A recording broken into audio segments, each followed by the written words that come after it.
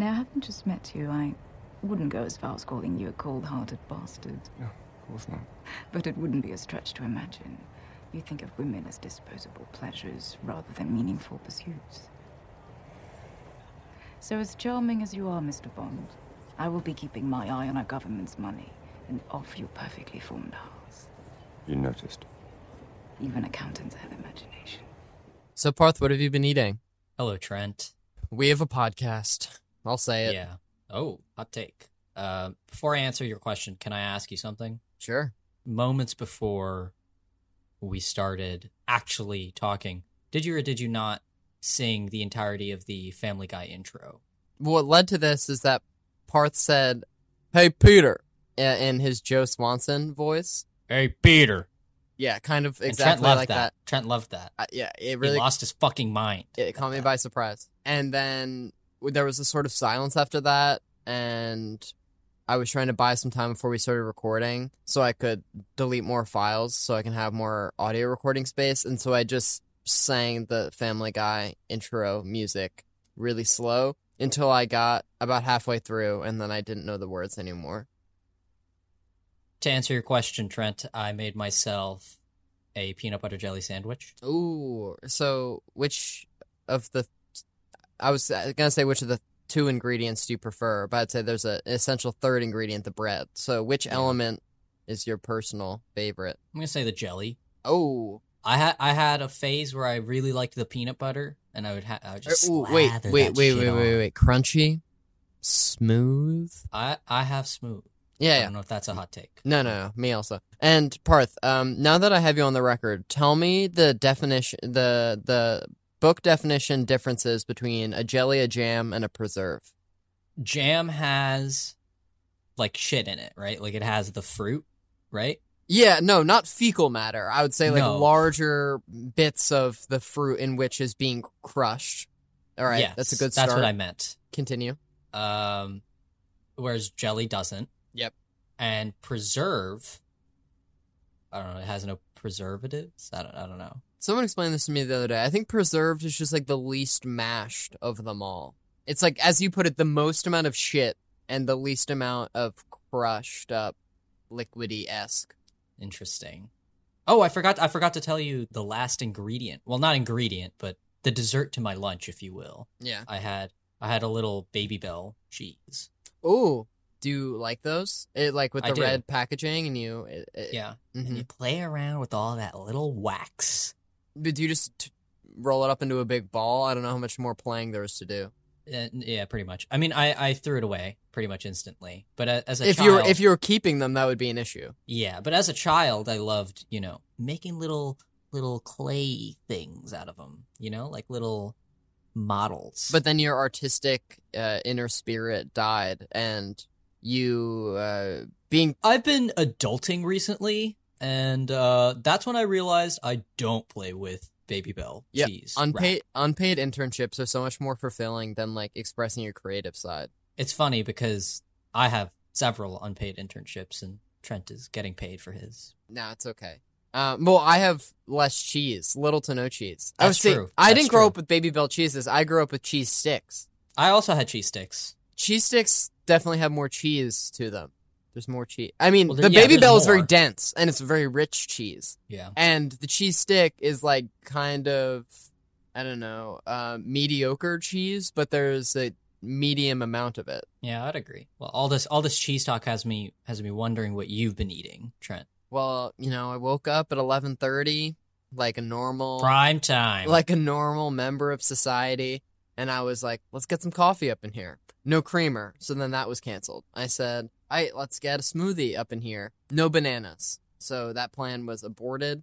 And then just on my way down here, people were being too chatty upstairs, so I had to go downstairs. Grabbed a clementine my way down.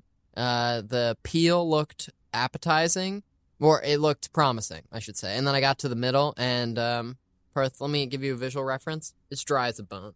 I've known. Yum. So I'm running on empty, and it's 1 p.m. I'm just ready to take on the obstacles of the day.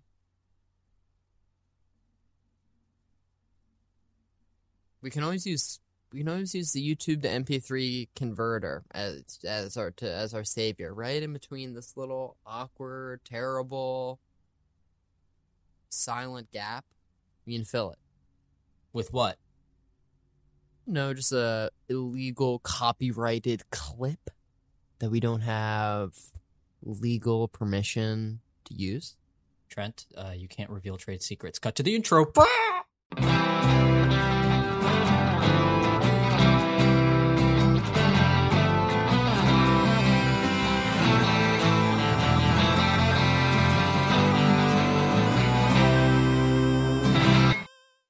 Welcome back, baby. Welcome back, baby. Yeah, baby. Yeah. To Craft Services. Parth told me off camera before that whenever he's like doesn't know what to say, he has an impression and it like digresses into an Austin Powers thing. And look, here it is. Yeah, baby. Yeah. But, you know, like I like to say, shagadelic. Very groovy, baby. Yeah. That's got mojo. Parth, you a big Austin Powers 2 and 3 guy? I like them. Oh, wow. Austin Powers 3? It's not a good movie. Austin Powers 3 has Tom Cruise in it, which makes it... All I knew is it had Beyonce Knowles. It does. What role does Tom Cruise play? He, as a joke, plays Tom Cruise as Austin Powers. Oh, it's the beginning. Yeah. I actually like that. Yeah, so do I. I think it's funny. Anyways, as I was saying, welcome back to Craft Services, where we talk about the movies. Each week we talk about a film and hopefully have a crew member of that film to talk with us about the picture. This week we talked with casting director Debbie McWilliams for our film for today, Casino Royale. Trent, remind me, we didn't hate this woman, right? It was the opposite? Yeah, I think we'd be overstepping our bounds if we said we like loved her in like a romantic way. But like as a person, as an interviewee, we really liked her and enjoyed her company. Yeah, she was very gracious with her time. She's worked on so many of the Bond films. She's casted so many different James Bonds. Yeah, that she's worked on the last, including as of yet unreleased No Time to Die. She's cast 14 Bond pictures. Wait, Parth, how many Bond pictures have you worked on? None. Okay, so I've worked on a lot of movies with Martin Scorsese, so it evens out. So Debbie McWilliams she's like infinitely better than you, at least in this time, until your career really takes off and you become locally known as Steven Spielberg 2. As of right now, Debbie McWilliams is better than me. But the night is young. The night is young. The night is darkest just before the dawn, Trent. Yeah, you could drop an inspiring 90-second short film and then, Marty's Office catches wind of it. And then just like that, you're directing Taxi Driver 2 Electric Boogaloo, I'm the taxi driver. Yep. That's a line from the movie Taxi Driver. Anyways, Debbie McWilliams, awesome lady. She talks about working with the Bond pictures, about the whole process of casting something like that, about how her opinions on the casting industry as a whole, her efforts to try to get some Academy Awards thrown their way, which, if anybody deserves it, it is, as we say in the interview, her. Yes. But, yeah, Trent, anything you want to say before we cut to it? No, it was freaking dope. Please stay tuned for the whole thing, or at least like 80% of it. Yeah, and Parth and I will reveal some top trade secrets at the end of what's to come. So if you want to stick around, you can hear those. And I know one you're probably thinking, oh, Trent, I can just skip to the end. All right. That's enough of that, Trent. All right. Yeah. Okay. Goodbye.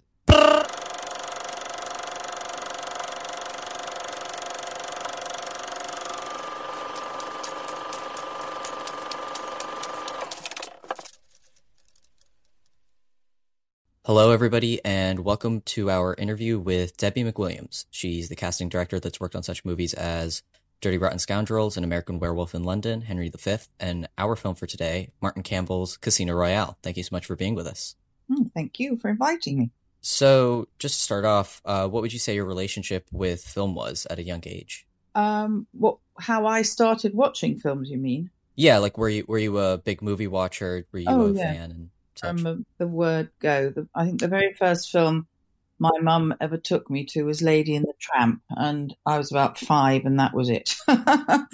I just kept going. Every Saturday I went to the cinema. And so what was your introduction? What was your earliest involvement or thoughts about going into the casting industry? Well, growing up, I'd never even heard of it, and I certainly knew nothing about it. But I'd always had a great fascination for film and television and theatre, and felt very drawn towards it, and kind of had already decided that that's where I wanted to go to find a job.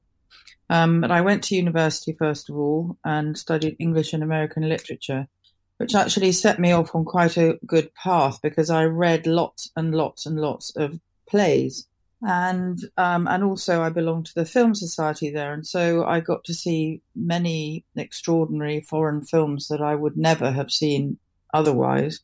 And so this kind of strengthened and developed my interest in film. But the very first job that I got, which was quite a kind of fateful moment for me, I suppose, was I got a job working at the Royal Court Theatre in London, which is a very famous place for new young playwrights. Quite how I got the job, I'm not entirely sure. But anyway, that's where I started off. And in fact, that it was like kind of one thing led to another. And it was just the minute I sat in the office with this woman doing the job, I wanted her job. And so the ambition was born. And I had somehow acquired an extraordinary facility for remembering who actors were. And it was a sort of family joke that when anybody appeared on the TV or something, everybody would go, "So, Debs, who's that?" And I go, "Well, they're so-and-so and so-and-so, and they've been in this and they've been in that." And I just had a kind of natural talent for it, I suppose,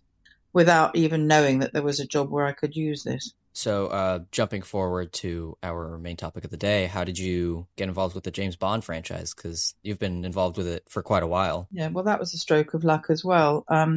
How I got into films was through a wonderful casting director called Mary Selway, who I'd got to know when I was working at the theatre because she came in to do a couple of plays and we got on very well. And several years after my stint at the Royal Court, we bumped into each other again, and somebody had fallen ill in the production office of the film she was working on.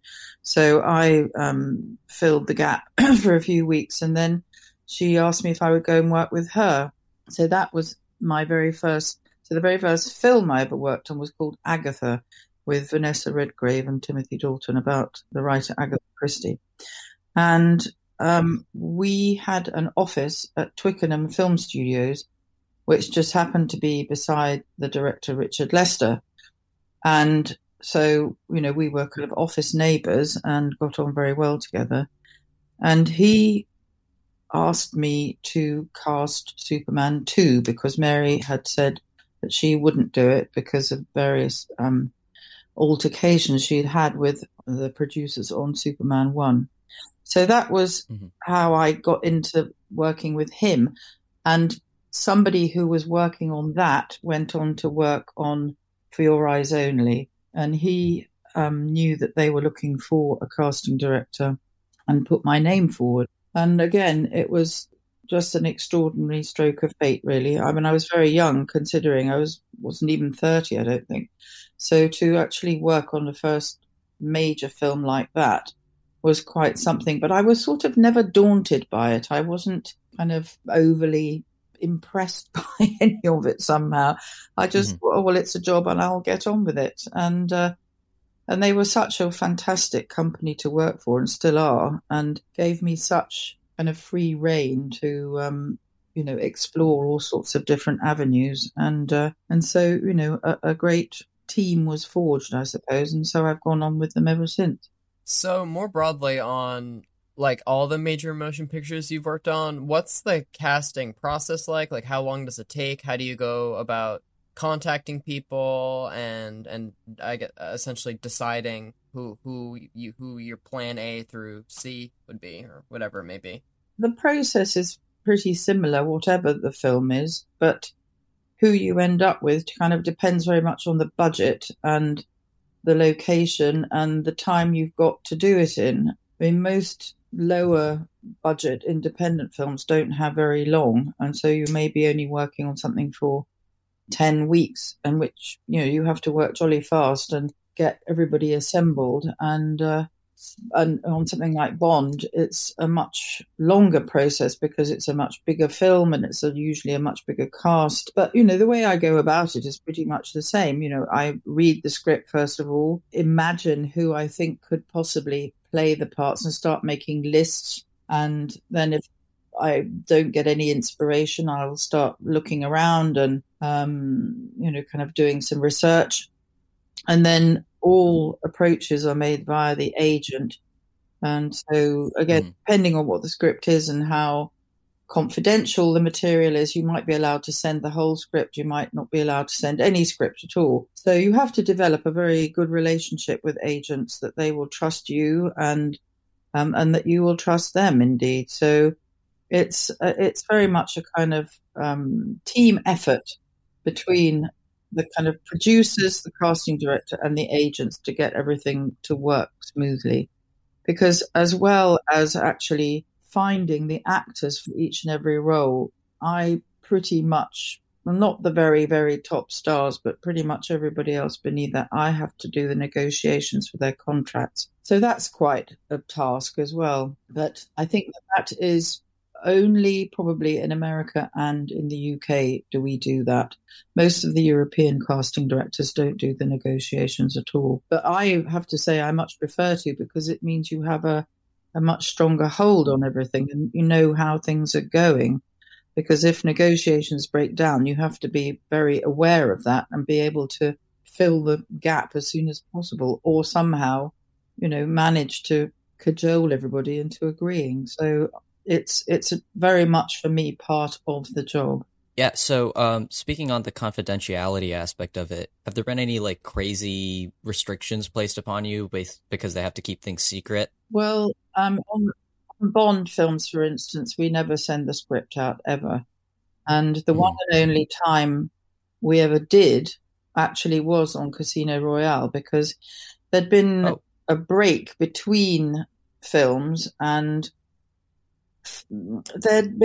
there's always a sort of slight stigma about the leading ladies being called Bond girls. Any serious actor doesn't want to be thought of as a Bond girl, because they associate that much more with the sort of bikini clad girls who've appeared in the past, who have all been worthy people to be in them. But I think as the years have gone by, the roles have become much more serious and much more demanding of an actress. So anyway, we were finding it difficult, and I persuaded the producers to allow me to send the script to a few hand-picked people, and obviously they were watermarked before they were sent out, which means the person who you send it to has their name printed on every single page. Well, within minutes, the script appeared on the internet, and so I was mortified, of course, but at least we knew who did it. And also the fact that the book was known. They'd already made a film of Casino Royale. It wasn't like it was a very secret story or anything. That's the only time, and it's never happened again, and we've never sent it out again. And even when we're auditioning for each part in the current film, we never use a scene from the current film for the audition. We always use a scene from an old film. So that's how we keep it very sort of under wraps. And I think actually not all that many people, apart from the heads of department, get the full script in any case. So can you speak on the auditioning process a little bit? Like, how extensive is it, and by and large, how involved is the director, if at all? Well, historically, things have changed very much. The director used to be involved very closely with it, but since films have become so much more technical and such unwieldy beasts, the director tends not to become that involved at an early stage. They may, say who their preferences are, and they will obviously be taken into account. But as a casting director, I like to be able to introduce the director to new actors and new faces and perhaps more interesting ideas, because quite often they tend to go for the safe option. So what we will normally do is myself and whoever's working with me, we will tape people. In other words, we will have them in the room with a camera, and they will have been sent some pages beforehand and expected to learn them. And we will get an actor to come along and read the lines in with them. And so I'm able to then sort of direct them, if you like, in their audition. And if I don't feel that they're doing it as well as they could, then we give them time. And they're always, actors are always anxious on these occasions. So you have to kind of put them at their ease. And very often, we'll do 2 or 3 takes. And it's usually the second one that's the best one. And then we will only ever upload the best ones. And sometimes if we don't feel somebody is right once we've even met them, then we won't upload it at all. We'll just show the director the very best choices that we feel we have. And, each director will respond differently to that. So, for instance, Sam Mendes would watch all the tapes that we've done and then maybe only select 2 people who he would then meet face to face. Mm-hmm. And he may get them to do a scene or he may not. It would just depend on, how he felt at the time or how, the status of the actor or, whatever. But, sometimes we've done fully blown screen tests with people. For instance, Ava Green on Casino Royale did 2 screen tests. So each job is different in its own way, and you treat each one sort of slightly differently depending on the director. Yeah. So speaking on the director, Martin Campbell directed he revamped Bond for a second time with this movie. And we were wondering what the differences were in casting Pierce Brosnan in GoldenEye versus casting Daniel Craig in Casino Royale, what the different parameters were for that. Well, it's always a difficult process, and it's very hard to get everyone on side and everyone to agree. But it usually boils down to, well, this is the person, and you have to, it's very hard to explain, but until the person is in the suit on the set, very often you can't see that that's what they are going to be able to do. But it's a bit like, Superman putting on his suit. As soon as he puts it on, he becomes Superman. Well, it pretty much happens the same way with James Bond, to be perfectly honest with you. Once they're on the set and in character, the actors really rise to the occasion. Particularly in the case of Daniel Craig, he was not a popular choice, and it was reported constantly in the press how the press all thought he was a terrible choice. And he, I think, found that the challenge he had to overcome. So he absolutely worked his socks off, and I think everyone would agree that was, he was a brilliant choice, and he worked extremely well and has become a lot of people's favourites. And but it's never easy, is all I can say. Would it be considered a regular occurrence for someone to come in and read for one part and you're like, you are not a fit for that, but you clearly have chops, and then you recommend them for another part? Yeah, quite often, actually. Because it's sort of not until you see the person in the room and hear them say the dialogue that you kind of get the flavour of them. I mean, I tend to cast a lot from people I've seen in the theatre, particularly on the James Bond films. That's not the case. It's people I've seen in, foreign language films or who I've just met, when I've been doing the audition process. So, but yes, there have been occasions when people have been met for one part and ended up doing something else. So I wanted to ask about casting Judi Dench, or Dame Judi Dench, as M. Obviously that happened in GoldenEye, but you decided to keep her on through this next iteration. And if you have anything on how that decision was made and just how she got into the role. It was sort of a reflection of real life, in actual fact, because the head of MI5 was a woman. And so, both Barbara Broccoli and I just made the argument that we felt it should be a woman. And so Barbara said, well, what about Judi Dench? And I went, she'll never do it. She's such a serious theatre actress. Anyway, we contacted her and she came in and met everybody. And the extraordinary coincidence was that when she had been a young actress, or in fact a student, I think, she had lodged in Bernard Lee's house, who had played Bond in the early films. And so she had a great affection both for him and the role. And so she was delighted to play the part. I was wondering if there's several casting directors working in coordination, and do you or you all continue working even once filming has started? Well, I certainly do. And again, it very much depends on where we are in the world. I mean, I've engaged the help of casting directors all over the place.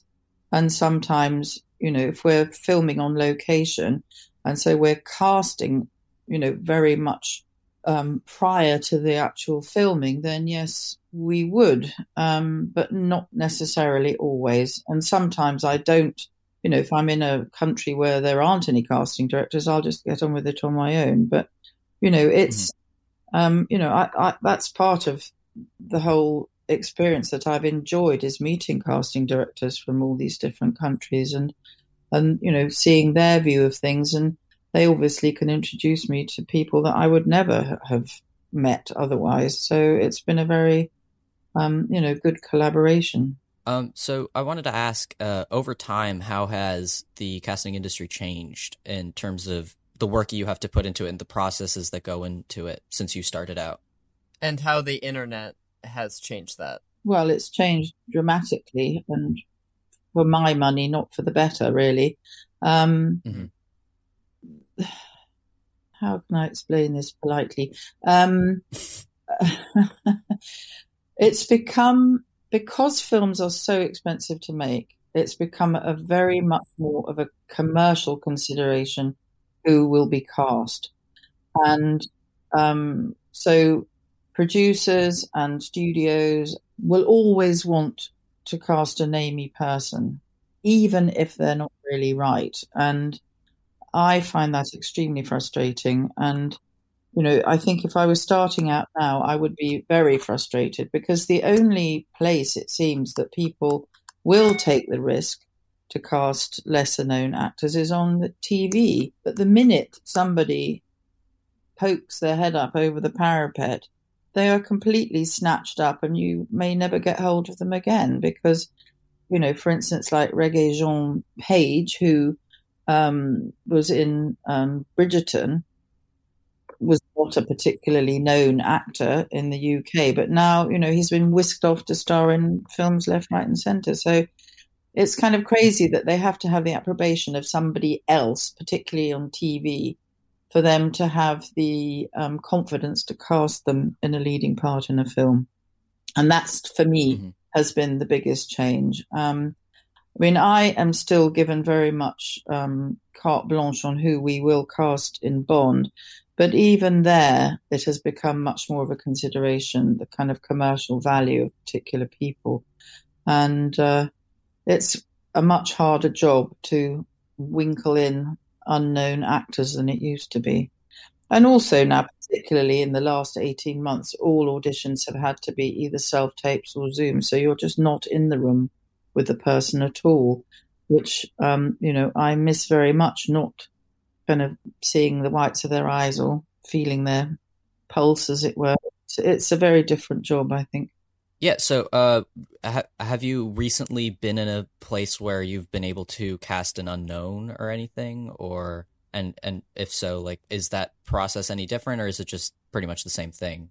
Well, in fact, having said all that, I am working on a film at the moment where we're about to cast a whole heap of unknowns, which is very gratifying, but it doesn't happen very often. And obviously throughout my career, and particularly in the early days, I cast all number of so-called unknowns, like Daniel Day-Lewis and Gary Oldman, and loads and loads of actors who have, since Mads Mikkelsen wasn't known at all. He was known in Denmark, but he wasn't known anywhere outside his own country, really. So that, gives me great pleasure to be able to bring, people like that who I consider to be extremely talented to the attention of the cinema going world. And so yes, I mean it can happen, but it's not happening as often. But it's in TV where you get more of a chance. Are you responsible for casting every person with a speaking role? Yes. And extras are just there's less criteria. Well, sometimes we get involved with extras. It depends how much interaction they have. If it's a scene with, the lead in the film, then maybe we will. It kind of depends. And particularly on Quantum of Solace, for instance, we were filming in pretty far-flung places where it was hard. We were replacing one country for another. So when we were in Chile, we were meant to be in Bolivia, and the people in Chile don't look anything like the people in Bolivia. So, we had to do some very specialized casting for that. And there've been other occasions on, in different locations that are meant to be somewhere else. That's particularly where, it comes into play. But for the most part, for the larger part of the kind of crowds, shall we say, I don't get involved in. But for instance, say Inspector, for instance, all the people round that table of the big meeting when Christoph Waltz first comes in, pretty much every single person there was cast. And for instance, all the people around the card table in Casino Royale, they were all completely handpicked. And we're all very, very good actors. And, I think it makes all the difference. You just mentioned Mads Mikkelsen as Le Chiffre in Casino Royale. And I was wondering what was the process of casting him? Because he was, I would say, like a very inspired choice. Well, he was very much a last-minute choice. I'm sure he won't mind people saying that. Because by the very nature of his name, Le Chiffre is meant to be French. And so we had been looking at French actors and indeed had got a very long way down the road with one particular French actor. But there were certain members of the hierarchy of the production, without naming any names, who found his accent far too difficult to understand. And although we put him with a coach and we screen tested him again, they still said, no, it won't work for us. So I always have to be ready with a substitute. And so I had a whole book of people who I'd been looking at. And I had seen Mads Mikkelsen in 2 or 3 films and was quite fascinated by him because he can appear to be so different from one film to another. In one film, he played a very sympathetic, though adulterous heart surgeon. And in the next film, I saw him in Pusher. He plays this sort of shaven head drug addict, drug pusher, and it just seemed such an extraordinary leap to me. Anyway, we were based in Prague for Casino Royale, and I happened to find out that he was shooting there. So I managed to locate him and got him in to meet and, gave him a kind of chat about the whole process. And as I say, we were pretty far down the line, and I introduced him to Barbara Broccoli, and she just said, right, get him into costume, get him into makeup, and we'll bring him on the set. That's what we did. And he walked on, and Martin Campbell went, oh, hi, you must be Le Chiffre. So that was it. That was his meeting with Martin Campbell. He was ready to go. So that was that. So, being you've worked on the past 10 or so James Bond films, obviously in the film world, if you're nice and competent, it can often lead to your next job. But is it more complicated than that, or is it like the same people are involved and you got in good with them? I've been a casting director, I hate to tell you, for I've been working in casting for nearly 50 years and been working with the Bond franchise for 40 years. And I've worked on 14 films, in fact, in that time. So obviously there are many other films in between time. But in the same way that some actors get a bit typecast, some casting directors do as well. And I feel that people tend to approach me for the kind of action adventure stuff, which isn't really where my interest lies. And also there's lots of television I would love to do, but I never get asked to do television. And because people think, oh gosh, she only does big budget films, which is far from the case. We do lots and lots of low budget films as well. So it's, people kind of get to know who you are and, either like your taste or they, somebody recommends you. It's purely by reputation and word of mouth, I would say. Oh, well, can I just plug one thing, which I'm very proud of? Oh, please. Yes. On Casino Royale. At the very beginning of the pre-production, somebody said to me, it's never going to work. No one ever gets card games right in movies, particularly poker. So I went, right, okay, and took the challenge. And so I started going to different casinos to find out how the whole thing worked, because there was a lot of technical stuff in the film to do with playing poker. I was determined that everybody would look like they knew exactly what they were doing. And so as people were cast, and we were all stuck out in Prague anyway, I found a little room off somewhere or another. I got them to decorate it and put a few tables and chairs and sofas and things in there. And I made everybody learn how to play poker properly. And everybody became obsessed with it in the end. It was extraordinary. We'd all be playing in the corridor at lunchtime. And when we were in the Bahamas, I went to the casinos there to find people who really could play poker. And I think that worked extremely well, that it really did look authentic. And so I feel very proud of that. I feel it was one of my greatest achievements in the film. No, that's awesome. Moving away from the Bond franchise a little bit, one of the movies that you've worked on that me and my whole family is a very big fan of is Dirty Rotten Scoundrels, which was directed by Frank Oz. And if there's anything you could give about that, because Steve Martin and Michael Caine and, a bunch of great actors in that. Well, I must say, I didn't have anything to do with casting them, but I had worked with Jim Henson, and that was what led me on to working with Frank Oz. And to be perfectly honest with you, it's such a long time ago. I mean, I can't, without kind of looking back at the cast, I can't remember who was in it. So all I can remember is it was fun, and I got on very well with Frank Oz, as indeed I had with Jim Henson as well. They were really nice, good people to work for. So I was wondering about your time on, this is an early credit, but An American Werewolf in London. And I was very curious about that, if you could speak on it at all. John Landis is quite a character, I have to say. Again, he gave me very free rein, and, the two boys were already cast, and so I wasn't involved in that, but everybody else I was. And we cast...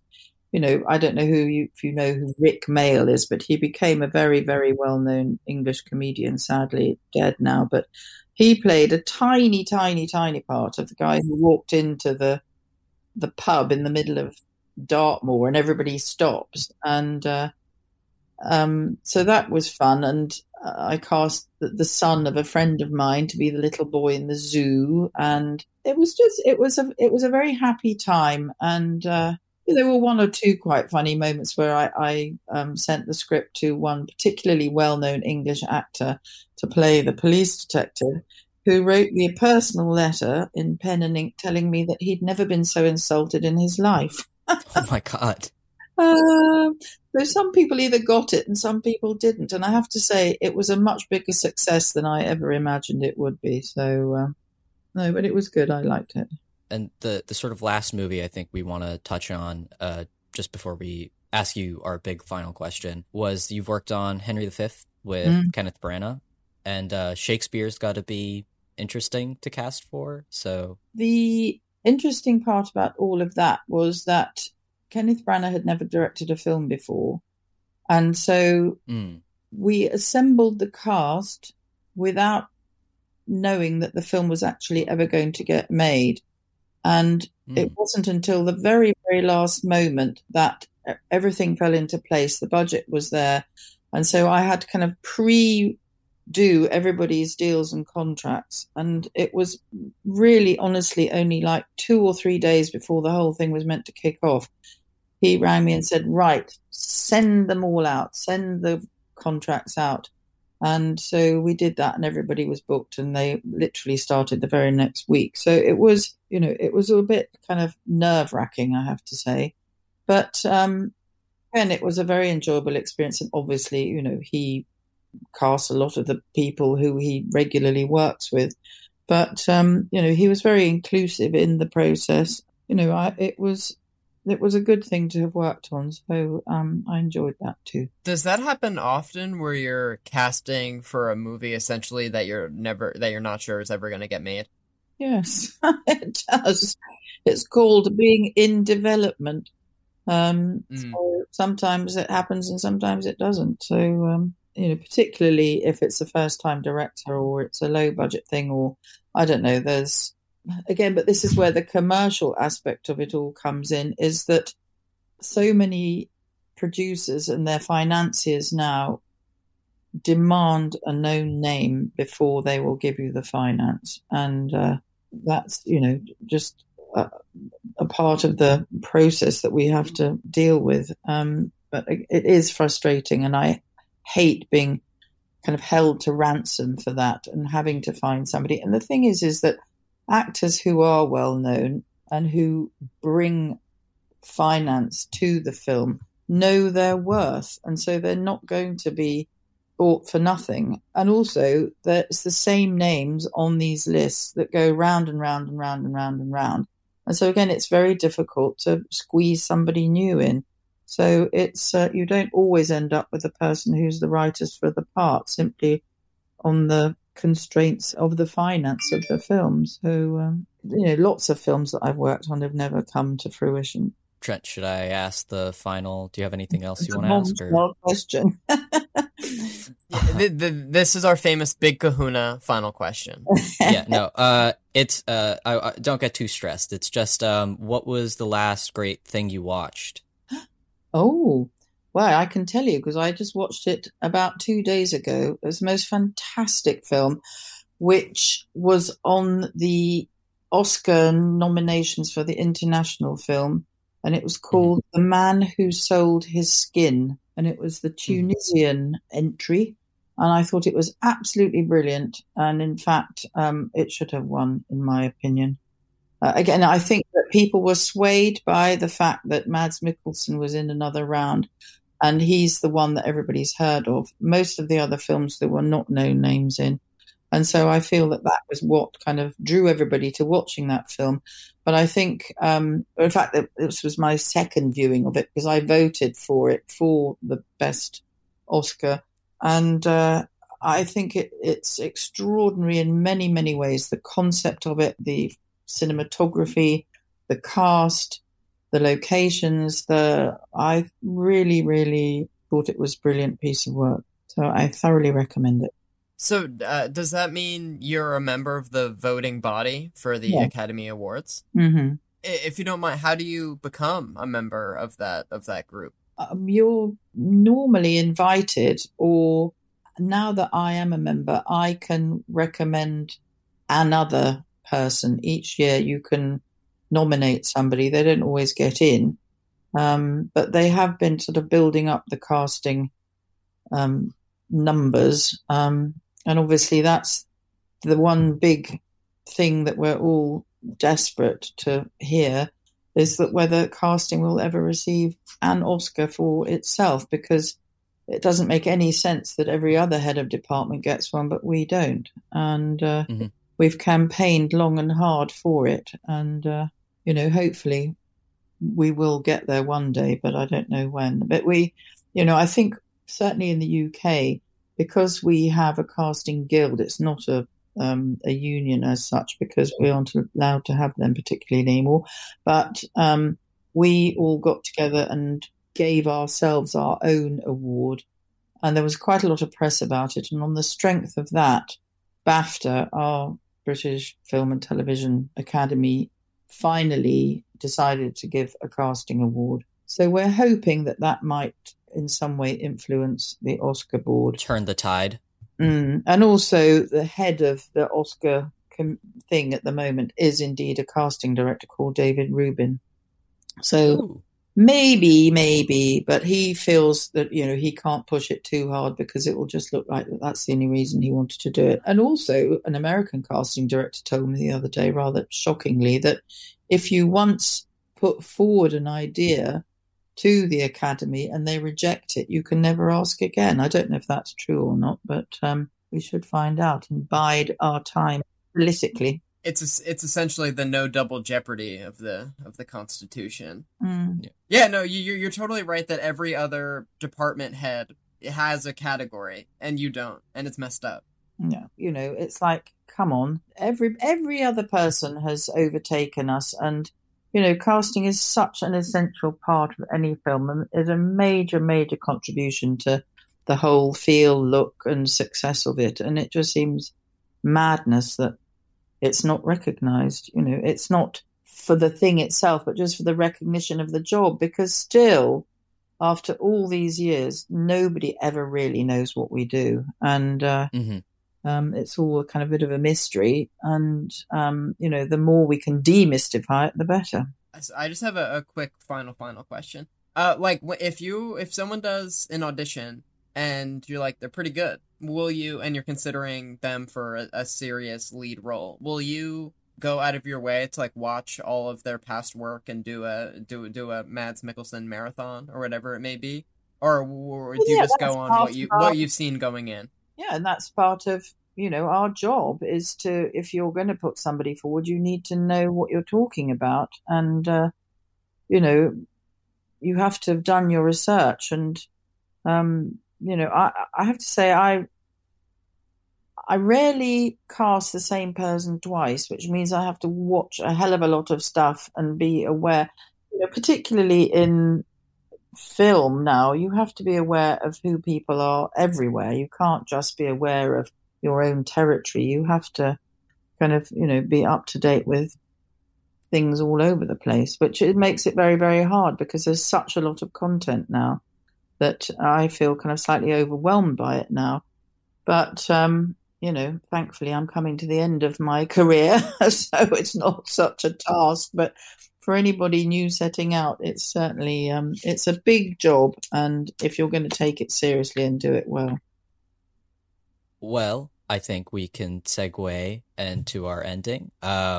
I think we can all agree on the note of we need to get casting directors their Oscars, because if anyone deserves it, it's our guest, Debbie McWilliams. Yeah, thank you so much for being on. She's worked on such films as Dirty Rotten Scoundrels, An American Werewolf in London, Henry V, and our film for today, Martin Campbell's Casino Royale. Thanks for coming on. Great, thank you for having me. Bye-bye.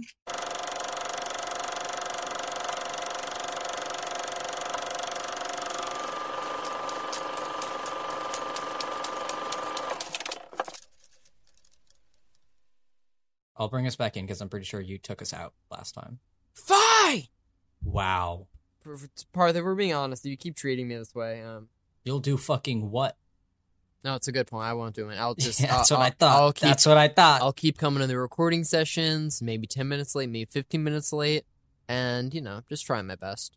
That's what I want to hear. Anyways. Wow. What a... Whoa. What? No, I was just... You said wow, I was saying wow too. Okay. We're impressed by the interview, right? Yes, that's what I was trying to do. All right, try it again. Wow. Whoa. What a crazy interview, right, Parth? Yes, and that's the second time we did the whoa intro back into, our little part of this episode. All right, Parth, how about you quit putzing around and let's thank Debbie McWilliams again for coming on our program. That was very nice. Yes. Her time is very valuable. She was very, very gracious. It was very nice of her to come. She could have not came. For a long time I thought she wouldn't. Parth, name 3 things Debbie McWilliams could have done with her time instead of being nice enough to come on her show. She could have done... I'm going to tell you 3 things she could have done, and 3 things she still can do after having done this interview. An hour of community service? No, Trat, please. What she can do is listen to all of our previous episodes, right? With all of that time. Then the other thing she could have done, She could have gone onto Apple Podcasts. She could have been like, hey, I'm going to write a review. I'm going to give it a 5-star review to Craft Services, my favorite podcast, my favorite film podcast. And then the third thing she could have done, right, which she still can do, is to go on all of our social media and just be like, I'm going to follow that. I'm going to follow your Instagram. I'm going to follow your Twitter. I'm going to follow you on Spotify. Now, Parth, do you have a message for the one person who thought it was a good idea to give us a 1-star review on Apple Podcasts? Do you just want to call them out? You're the reason I lose sleep at night. Yeah.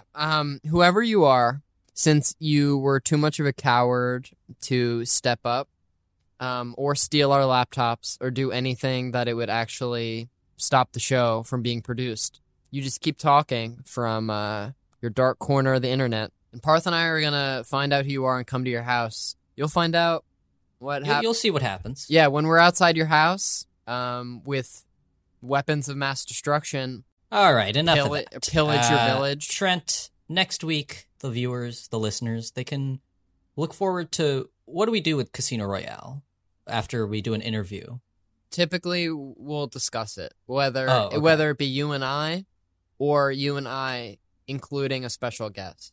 And we'll see. Maybe there'll be a guest. Maybe there won't be. Maybe this episode is being recorded 3 weeks before this episode actually gets released. Maybe we don't have that firm of an understanding of our upcoming schedule, and we can't really commit to either of these, so we're making it seem purposely ambiguous. I don't know. These are all options. Anyways, our new slate is out at this point. Is it? Yeah. Well, I guess you can just tell the people what's on it then. Yes. After our discussion, we're going to be talking with John Lee, assistant editor for Interstellar, among all of the Nolan movies post Batman Begins. Yeah, he said he had his way with Inception in the editing room for 4 months. So yeah. And then after that, and after we discuss Interstellar, we have big news. We have our huge news. Here large quantities of news. Yep. And it's that we have our first writer-director. Writer-director Evan Morgan talked with us to talk with us. Yeah, thank you. To talk with us about his film, The Kid Detective, starring Adam Brody. Yeah, it was really nice. I enjoyed myself. As did I. I'm very excited for all these things, among a few other special things we're planning. You know, that you don't need to know about until it comes out, because we're booked up till September 5th, and what comes after that, you don't need to know. Even I don't know. Yeah, and Parth is the more informed co-host of the two of us, and if he doesn't know, then most certainly I don't know. So, if another person shows up in my house and asks me what's on the upcoming podcast schedule, I'm going to have no choice but to shoo you away. Shoo or shoot? Shoo. I don't like to do that okay. to my fans. Parth. I would never shoot a fan. I'd shoot an enemy. I'd shoot someone that gives you a 1-star review on Apple Podcasts. Yeah, I would do unspeakable things to whatever bozo out there thought it was a good idea to give us a 1-star review. But a fan, I would at worst tell them to get the fuck off my property. And for them to come back at a time that was more convenient for my autographing schedule, which is pretty booked up until September 5th. All right. I think we've done enough shenanigans and hooligans. I mean, we are the hooligans doing shenanigans, but... Well, now that your sentence structure is falling apart, how about you just, you fall into an Austin Powers impression and we all get out of here, okay? Okay. Yeah. I think we just gotta get to the, yeah, baby, yeah! Yeah, baby, yeah! Hey, Peter. Hey, Peter.